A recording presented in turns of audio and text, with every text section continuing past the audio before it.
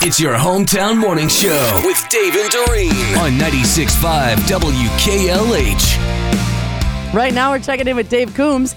Coombs is brought to you by the Amato Automotive Group. Shop AmatoAuto.com. Hello, David Coombs.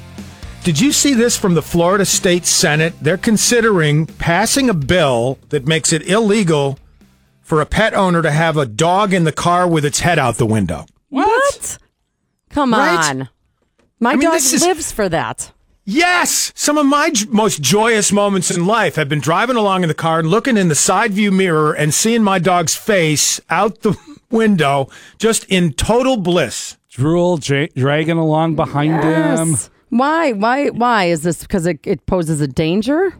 Yeah, that's what some of the the dog activists are saying, that they're in danger of being hit by stuff or other cars or debris falling into their eyes. And so experts are saying, if you're going to allow your dog to do it, at least buy them the dog goggles there. Mm-hmm. Have you ever seen a dog riding along with those, by the way? No, I haven't. And I'll tell you right now, my dog would never go for that.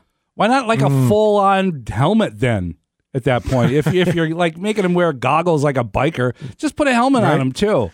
If the law passes in Florida, pet owners would be hit with a second-degree misdemeanor for letting their dog have its head out the window. Wow. All right, that's crazy. Serious, I guess, but it still has to go through all of the channels, right, to make this something legit. All right, well, we'll keep an eye on that. Yeah, the dogs need to voice their opinion on this. What do you think, Fido? See, Fido says he wants his head out the window. Yep. Probably be smarter than some of the people in the Florida State Senate down there. And I don't know if you notice, there's no NFL right now, and I know Marcus is watching there's XFL right now, USFL coming in a couple of weeks as well. There's still some hockey going on, too. Yep. But I don't know if you noticed, some coaches are still grabbing jobs during the offseason, and the Indianapolis Colts hired a new offensive coordinator, Jim Bob Cooter. How can you not like saying that name? Right? It's just fun to say. Exactly. And, of course, Cooter, one of the great characters from Dukes of Hazzard, right? Yes. And I was thinking, if the Colts could hire Cooter, maybe some other teams could hire sitcom characters as their head coaches. Yes, now you're talking. Like, for instance, maybe the Arizona Cardinals could hire Ernie Pantuso. Check this out. Cheers. Yeah, just a sec. Is there an Ernie Pantuso here? That's you, Coach. Speaking.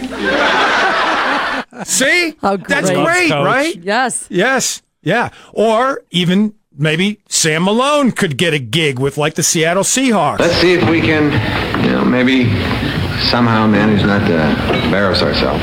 Ladies and gentlemen, Newt Rockney. This is fun. So I'm thinking, it's endless. I mean, I don't know. Weren't we talking about that one character named Boner when we were down at the from the Growing Pains show. Yes. Yeah. Cameron's best friend, yeah. Well, let's remember that coach with Craig T. Nelson, he had an assistant coach named Dauber. The big blonde dude, right? Yeah. Why didn't Dauber ever get a coaching gig? Right? We really could pick a bunch of these out. I think maybe the whole cast from Modern Family. Check this out. Coach Tucker, students are a protected class, and it is not okay for you, an elite white man of privilege, to bully them. Privilege? I make a teacher's salary, and I'm gay. Yeah, gay doesn't really get you the mileage that it used to. Now, if you were trans, we'd be golden. Oh, has the whole world gone crazy? Gay? No, I've had it. I mean, everyone's so sensitive, they're going to ruin football? In my day, our team, the Hamilton Cabbage Eaters, captained by Kanish Bronstein, took on the Lincoln Banditos, QB'd by Jose Speedy Gonzalez. America, gone to hell. God, how great is that? Speaking of Al Bundy there, when he played at Polk High School, he ran for 4 touchdowns in one game. The highlight of his life. I think the real actor was even in camp with the Pittsburgh Steelers at one point. Really? At O'Neill? Yeah.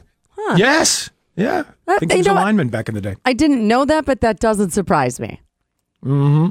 You know what, Dave? What are you doing in the off season? Thinking about coaching anything?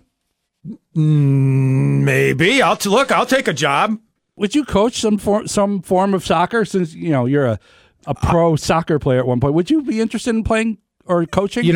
It's funny. I was offered at one point, I think I've mentioned that I worked in the Syracuse market at one time. There's a college there named Lemoyne College, and I was offered the head coaching job at Lemoyne College when I was there.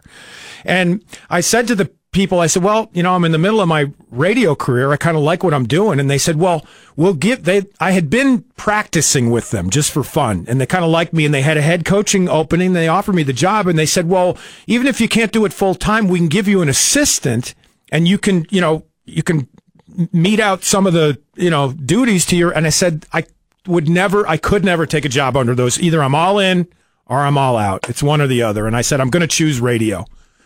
Well, we're glad you did. And you've been ruining that choice ever since, haven't you? Yeah, right, exactly. Damn it.